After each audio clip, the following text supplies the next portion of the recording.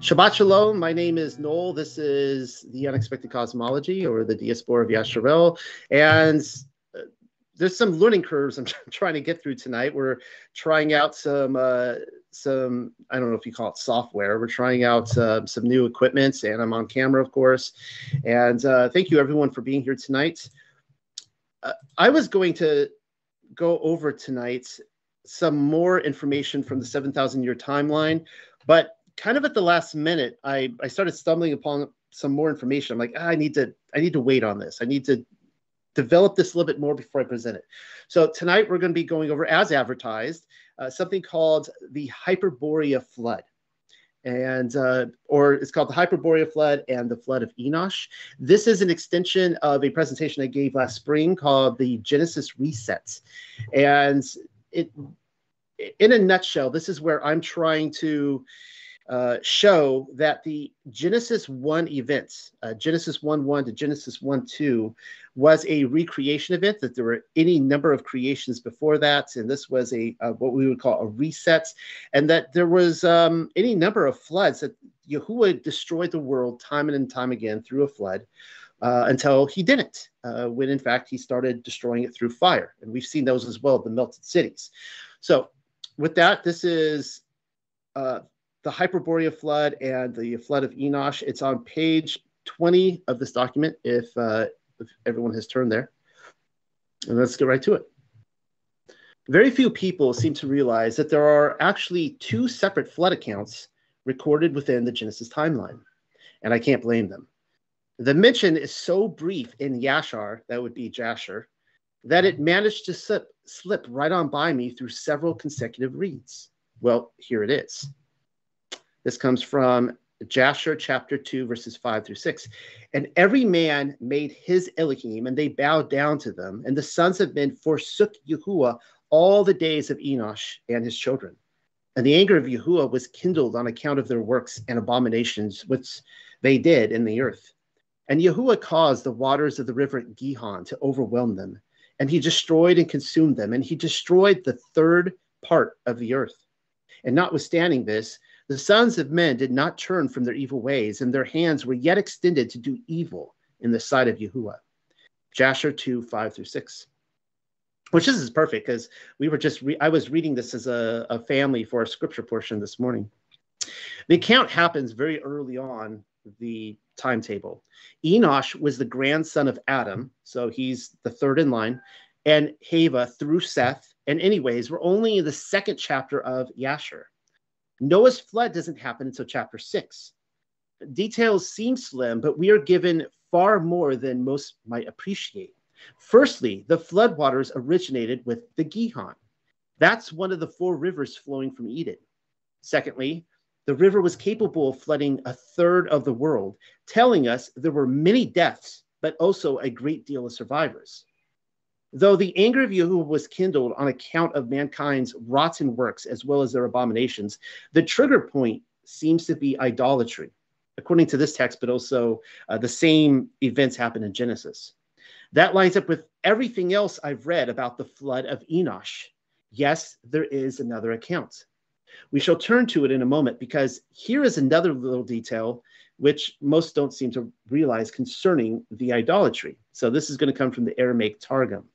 And to Seth also was born a son, and he called his name Enosh. There he is. That was the generation in whose days they began to err and to make themselves idols, and surnamed their idols by the name of the word of Yahuwah. Wow. In the days of Enosh, the idols were surnamed by the name of the word of Yahuwah. That's what it says. The sons of Cain were making idols of Yahusha, though the recreated earth was only a mere 300 or 400 years young, which is precisely what the RCC commits themselves to today.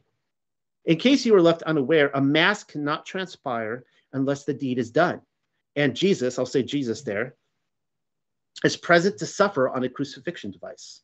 I have had Catholics disagree with me on the matter, only to look it up for themselves and go, oh, Yes, they are driving the Pope mobile over Yahushua HaMashiach repeatedly for every single mass on our motionless plane and then backing it up to do it again. There is probably not a single moment in any given day when a Catholic priest is not stringing idol Messiah up on a tree. I don't say this often, but that is blasphemy. That is blasphemy right there. No, it is pure evil. The RCC has forsaken the Torah of Yahuwah in making their own covenant laws and thinking Elohim will be okay with it. But aha, they have grace, you see. I'm willing to bet that's precisely what happened in the days of Enosh, if the Targum has anything to say about it. Adam would have been the high priest and instructor in the mysteries of heaven. Seth afterwards. Meanwhile, the sons of Cain were stringing Yahusha up on a pole so that the rebellion against Yahuwah's instructions in righteous living might continue. That's the story of humanity right there. There is nothing new under the sun. But getting back to the flood, or floods, plural. I have already shown you Enosh's flood, which is not to be confused with Noah's flood. Well, I have actually discovered what may be 3 separate flood events within the Genesis timeline to date. And that's not including the Great Deluge. I'm still uncertain as to the actual number, whether there was 2 or 3. Let's look at them. Let's look at them then, shall we? Here is the third contender. Now, I might say this later. I always jump ahead of myself, but there is a reason I'm doing this. All right, because when we look at the quote unquote flood record and we're looking at the geological columns and everything else, you know, a young earth creationist, and in fact, I think I do say this a little later on, a young earth creationist is going to say, no, everything is explained by Noah's flood. Okay, there's nothing happened beforehand, nothing happened afterwards. All those fossils, everything you see, that's all Noah's flood. And of course, I'm here to say, no, there were a bunch of floods, including the recreation event, and you might be seeing all sorts of past civilizations in there. All right, so this comes from the Colburn Bible, Book of Creation. Now, I feel like I need to quickly introduce this to you guys. I did talk about it last week in the mud fossils, and the Colburn Bible is it's a mysterious read. There hasn't been a lot of scholarly work done on it. I want to be clear that I am not stating that this is in any way scripture. All right, this is not Holy Spirit breathed, however you define that. But this was most likely written in Egypt by priests right around the time of the Exodus, right around the time of Moshe. These priests who wrote this book, this is some phenomenal stuff. I mean, they're saying like all the Elohim on the earth are false Elohim. They all serve the Most High, that there is one creator of Most High. They're saying that nobody knows his name, that he has these laws, which they give these laws and they line up with Torah. I mean, some of them are exactly as you see in Torah. My theory on this so far is that the people writing this book are in the same sort of priesthood. They're not Melchizedek, but they're in the same sort of priesthood as we would say Jethro. I've never seen evidence that Jethro was in the Melchizedek priesthood. He might have been, but I'm kind of thinking that these were these kind of priests, and they're digging into the archives and showing history, and they line up, they parallel Genesis amazingly. So let's get right to it. It says, Elohim passed through the spaces of the heavens above with a mighty roar and a loud trumpeting. Then came the grim, dead silence and black, red-lit twilight of doom. This is so epic. It's like I'm reading from like the Lord of the Rings or something. Great fires and smoke rose up from the ground, and men gasped for air. The land was rent asunder and swept clean by a mighty deluge of waters. A hole opened up in the middle of the land. The waters entered, and it sank beneath the seas. I call this one the Hyperborea Flood because the mental image given to us has a hole being opened up in the middle of the earth by which the waters entered. In saying it sunk even beneath the seas, I'm leaning towards a whirlpool explanation for the daily high and low tides. What does that remind you of? Well, Hyperborea, if you've done your research on it, which might also connect us to the Yasher flood events, seeing as how the Gihon River is potentially one of the 4 rivers of Hyperborea, at least according to the map. You should know that the context of this flood takes place directly before the recreation event in Genesis. Colburn speaks about Noah's flood, but this isn't it. It can't possibly be the same flood as Enosh then, because this is a flood that takes part in the recreation event leading up to the Garden of Eden. They call it Garden Land. Very adorable. We're looking at an entirely different event. And so what else does the water sinking into the hole remind you of? It reminds me of Enoch's vision of the desolate earth after life seemed to vanish into the abyss in 1 Enoch 83, 4 through 6. So take a mental note of that. I don't have that in this chapter, the segment. I'll flip over there, I think, when we're done, so you guys can compare. I think what we just read lines up with that in Enoch, theoretically, I think. Well, let's keep reading to see what happens. Then again, the tumults and clamor ceased, and all was silent. In the quiet stillness, madness broke out among men. Frenzy and shouting filled the air. They fell upon one another in senseless, wanton bloodshed. Neither did they spare women or child, for they knew not what they did. They ran unseeing, dashing themselves to destruction. They fled to caves and were buried, and taking refuge in trees, they were hung. I want to know if like the trees actually hung them. That's so provocative there. Taking refuge in trees, they were hung. Who hung them? There was rape, murder, and violence of every kind. Yeah, Josh, Ince, exactly. The deluge of waters swept back, and the land was purged clean. Rain beat down unceasingly, and there were great winds. The surging waters overwhelmed the land, and man, his flocks, and his gardens, and all his works ceased to exist. This is a total destruction event of the earth. And again, it's not Noah's flood. Some of the people were saved upon the mountainsides and upon the flotsam, but they were scattered far apart over the face of the earth. They fought for survival in the lands of uncouth people. Amid coldness, they survived in caves and sheltered places. I mean, that's really interesting right there. Amid coldness, they survived in caves and sheltered places. What does that sound like? This comes from the Colburn Bible, Book of Creation, chapter 4, 11 through 13. I'm still fresh on reading this book. I've been just devouring it, and it's just paragraph after paragraph. This is so gripping, the whole thing. I'm thinking I was correct in calling this the Hyperborea Flood event, because look at what happens. The floodwaters enter a hole and sink beneath the ocean. When the survivors surmise that the tide has retreated, they fall upon one another in acts of rape, murder, and violence of every kind. The retreating waves give them a sense of victory, of false shalom, thereby strengthening a resolve which would have their abominations only increase in measure. It's not so far removed from the picture of declaring peace, a false peace. See, I'm always jumping ahead of myself. Before destruction befalls them. That's when the deluge of waters returns, low tide to high tide. The waters surge and overwhelm the land, destroying everything in its path. Continuing. This gets really fascinating here. The land of the little people, and the land of the giants, and the land of the necklace ones, and the land of marshes and mist, the lands of the east and west were all inundated.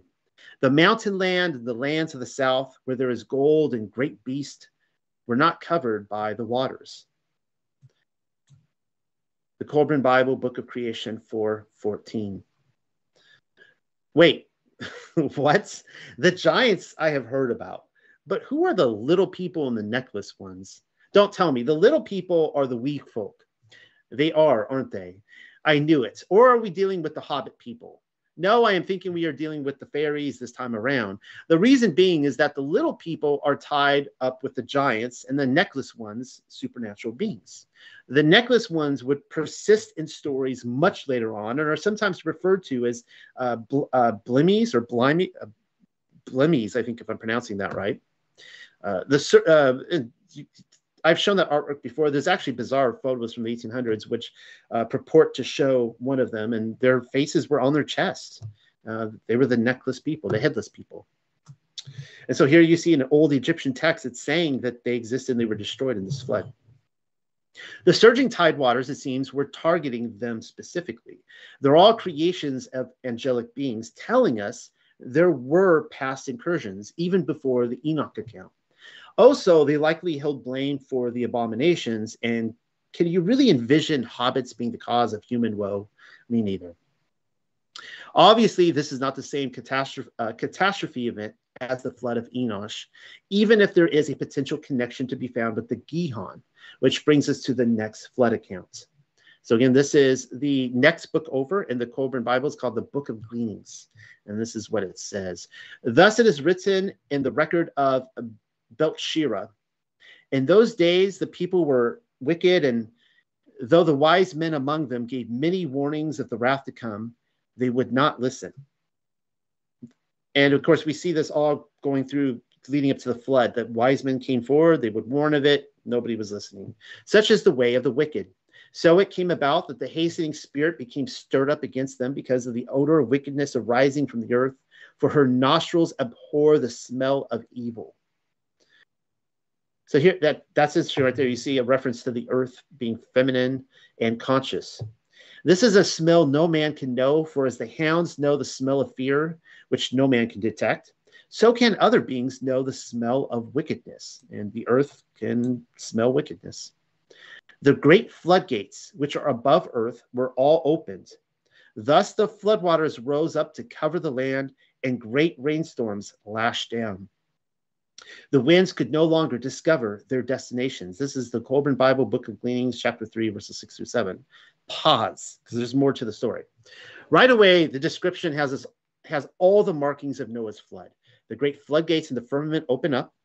So much water is unleashed that not even the wind knows which way is north or south. It's not Noah's flood, though. I know this to be the case because the great deluge happens a little later on in the book, really only a couple chapters later. What we are reading about now is only an appetizer of what's to come. It must be the flood of Enosh then, even if the Gihon is not specifically mentioned as the cause of it. I won't discredit one or the other if you won't. In any ways, the event surrounding this floodgate event matches up with the description given to us in the days of Enosh. You will see what I mean soon enough. Continuing. Pausing for a drink of coffee. The great people left the plain of Shinar. Does that sound familiar to you? The plain of Shinar. And fled up into a great mountain rising above the flatlands below. We were just talking about that a few weeks ago. And here, near the summit, they camped. I wonder what they're going to do up there above the plains of Shinar. Feeling themselves secure, the wicked mock, saying, no water can ever reach up here, for there is not enough of it in heaven or earth. Still the waters rose even higher, and the mouths of the wicked were silenced. The priests of the people danced and chanted in vain, and many rituals were performed to appease the wrath above. There came a period of quietness. Then the people built a gateway to heaven, wherein the chief of interpreters might commune with the other realm. Book of Gleanings, chapter 3, verses 8 through 9. Pause again. Tell me you read what I just read. The plain of Shinar would later be mentioned in Genesis 10, but again, that is a different event, a much later repeated event. Nimrod would have attributed what he learned to his pre-Diluvian forefathers, and as you can see, our speculations were correct in that it involved height, but also a Stargate device. Continuing, he here would be the chief of interpreters, the high priest of the children of Cain. He entered into the silence and cast his spirit, and when he had done so, it contacted the hastening spirit, which men call by other names. Her voice. So this is interesting. So the Colburn Bible makes it very clear that there is a creator Elohim that is above all other Elohim. And they never report to know his name. They don't know his name. But they say he's none of the idols. He's not, anything like that. But then you also have the mother Elohim, and feminine, her voice, right? And almost every single time they talk about the voice, it's the Ruach HaKodesh, the same equivalent. So I find this really fascinating. Her voice was heard within his heart. And it said, I am that which has been called forth by the odor of wickedness arising from the bodies of men, which no incense can disguise. For as the smell of putrefaction assails the nostrils of men, so does wickedness give forth something which assails us in this realm. Wickedness is therefore an offense against us. If a man threw filth over the wall into your courtyard, would you not consider this an act of hostility? Could any among you live in harmony with those who were insensitive to your own sensitivity? Thus I am awakened to happenings in the world of men, and am now clothed in a performing substance. The Spirit being said, I have no desire to unduly punish men, Go out to the people and tell them that if they will but mend their ways and walk no more in the path of wickedness, I shall depart. And this same warning is given in, like we see in the Book of Giants, Enoch, different books, where time and again, Yahuwah, the Most High, is saying, look, like, you just depart from your wickedness, repent, and I'll reconsider the whole flood thing. We'll do away with it. We'll just keep, going on as we were. The spirit being is feminine and consort of the Creator. She appears all throughout the Kobrin books. And that is all. Continuing. But when the chief of interpreters returned to the people, he found them fearful and distraught, clay in the hands of false priests, devotees to the baleful gods. That's saying right there, all those idols. I love that line. Clay in the hands of false priests. The false priests were crying out for a sacrifice to their Elohim and had seized Annas, a young man more handsome than any other, a messenger and runner between cities. Then, though they whispered fearfully among themselves concerning the deed, the people had seized Nenua, handmaiden of Eloma, the enlightened one, whose life was dedicated to Ilana, for she had cried out curses upon their heads when the young man was taken. The Stargate was a success, and the connection to the flood of Enosh is dutifully noted. It involved idols.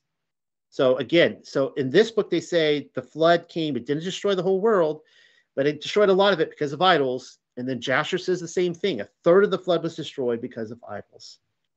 After the chief of interpreters spoke with the feminine spirit being, I will go out on a limb here and claim her to be the Ruach HaKodesh, definitely the equivalent. He observed the false priests forming idols out of clay.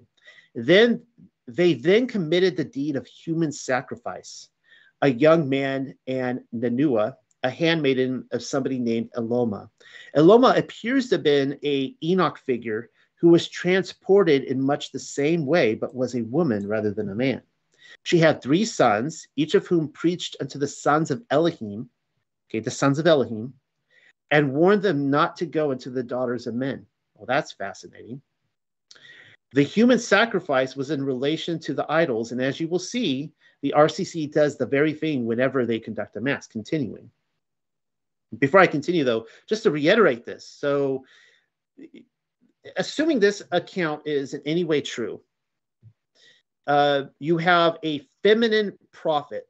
Her name is Eloma. She's got 3 sons, and they are going and warning the sons of Elohim not to take on human wives. So I don't know if they're the sons of Seth. I don't know if they're in any way related to that chain of events. They're definitely a part of the event, of the Watchers event, and before and afterwards. But it's just interesting because when you're going through Genesis 1 through 6, we get it'll say Adam lived for 930 something years and then he died, right? And it's like, think about all the history. Like those those are just 6 chapters of genealogies. We're not getting all the history in there. And that's why I look at this stuff with fascination. Like, I mean, just think about all the history that's happened in the last 50 to 60, 70 years and try fitting that into 6 chapters of Genesis. It can't be done.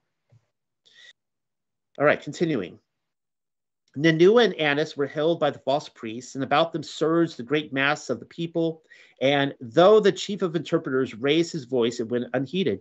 Then the mass of the people moved down to the water's edge, and there they stopped. So keep in mind, they're above the plains of Shinar. The water is rising up the mountaintops, but it hasn't, we don't know how high up the mountain it's gone.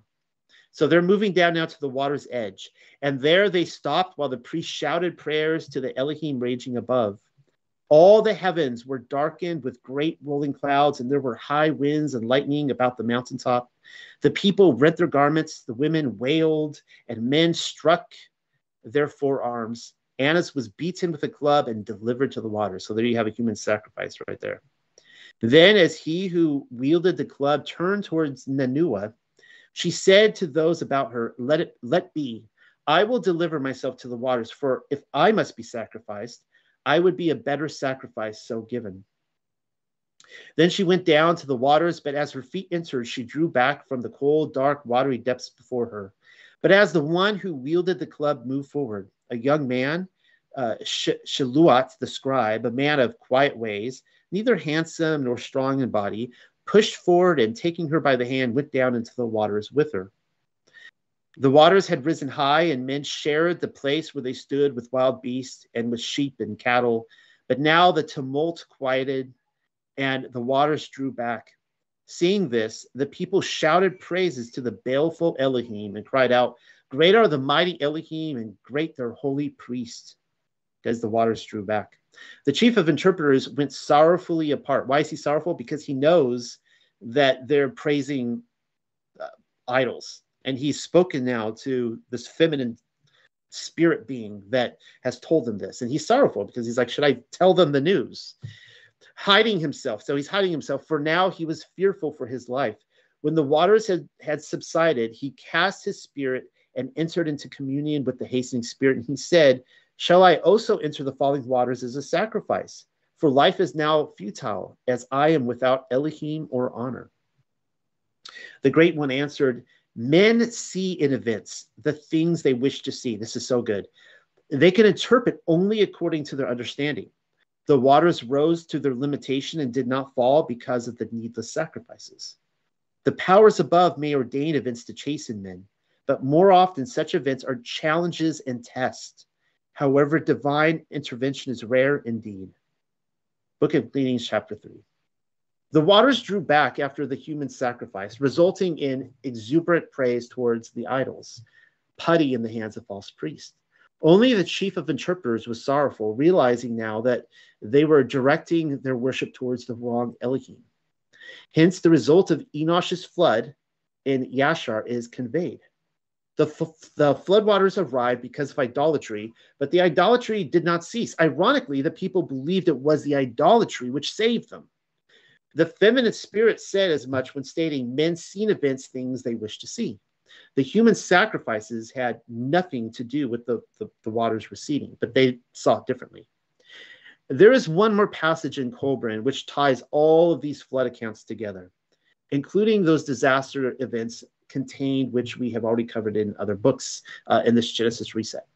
It falls directly behind the Hyperborea events and claims the following. This is really good. Pay attention to this. "The earth is not for the pleasure of man, but as a place of instruction for his soul. A man more readily feels the stirrings of his spirit in the face of disaster than in the lap of luxury. The tuition of the soul is a long and arduous course of instruction and training. Elohim is good, and from good evil cannot come. He is perfect, and perfection cannot produce imperfection. Only the limited understanding of man sees imperfection in that which is perfect for its purpose. This grievous affliction of man was another of his great tests. He failed, man failed, not Elohim. Man failed, and in doing so, followed the paths of unnatural Elohim of his making. Man makes Elohim by naming them, but where in this is the benefit to him?" Book of Creation, chapter 4. Only the person with a limited understanding would cast his gaze upon the world and conclude that it was imperfectly made. In telling us that Elohim is good, we are reminded of the creation week and that each individual day was declared the same. The same person will likely devise that the earth should be designed for his pleasure rather than the instruction of his soul. If so, then he has failed the test and the very reason by which he has arrived here on the earth, below the firmament, to learn of heavenly truth and conform to the image of his heavenly Father. Therefore, disasters may have always been intended in the good of Elohim's design so as to stir man towards his higher calling. But that's not what happened. Certainly not for the wide path of humanity. The lesson learned apparently is that idols are the pathway to salvation. All right, so that's going to conclude my portion, my expansion on the Genesis reset. Hopefully you guys enjoyed that. I really like that information in there. And like I said, Yeah, I'm gonna wait on that. I'm gonna wait on the 7,000 year timeline deception because there's more I want to put in there. I keep finding more and more passages that, give this understanding that there were uh, 6,000 years of history have already passed. The Messiah arrived in the year 5,500, and that the millennial kingdom naturally happened 500 years later, and it's already passed. We'll save that for another night.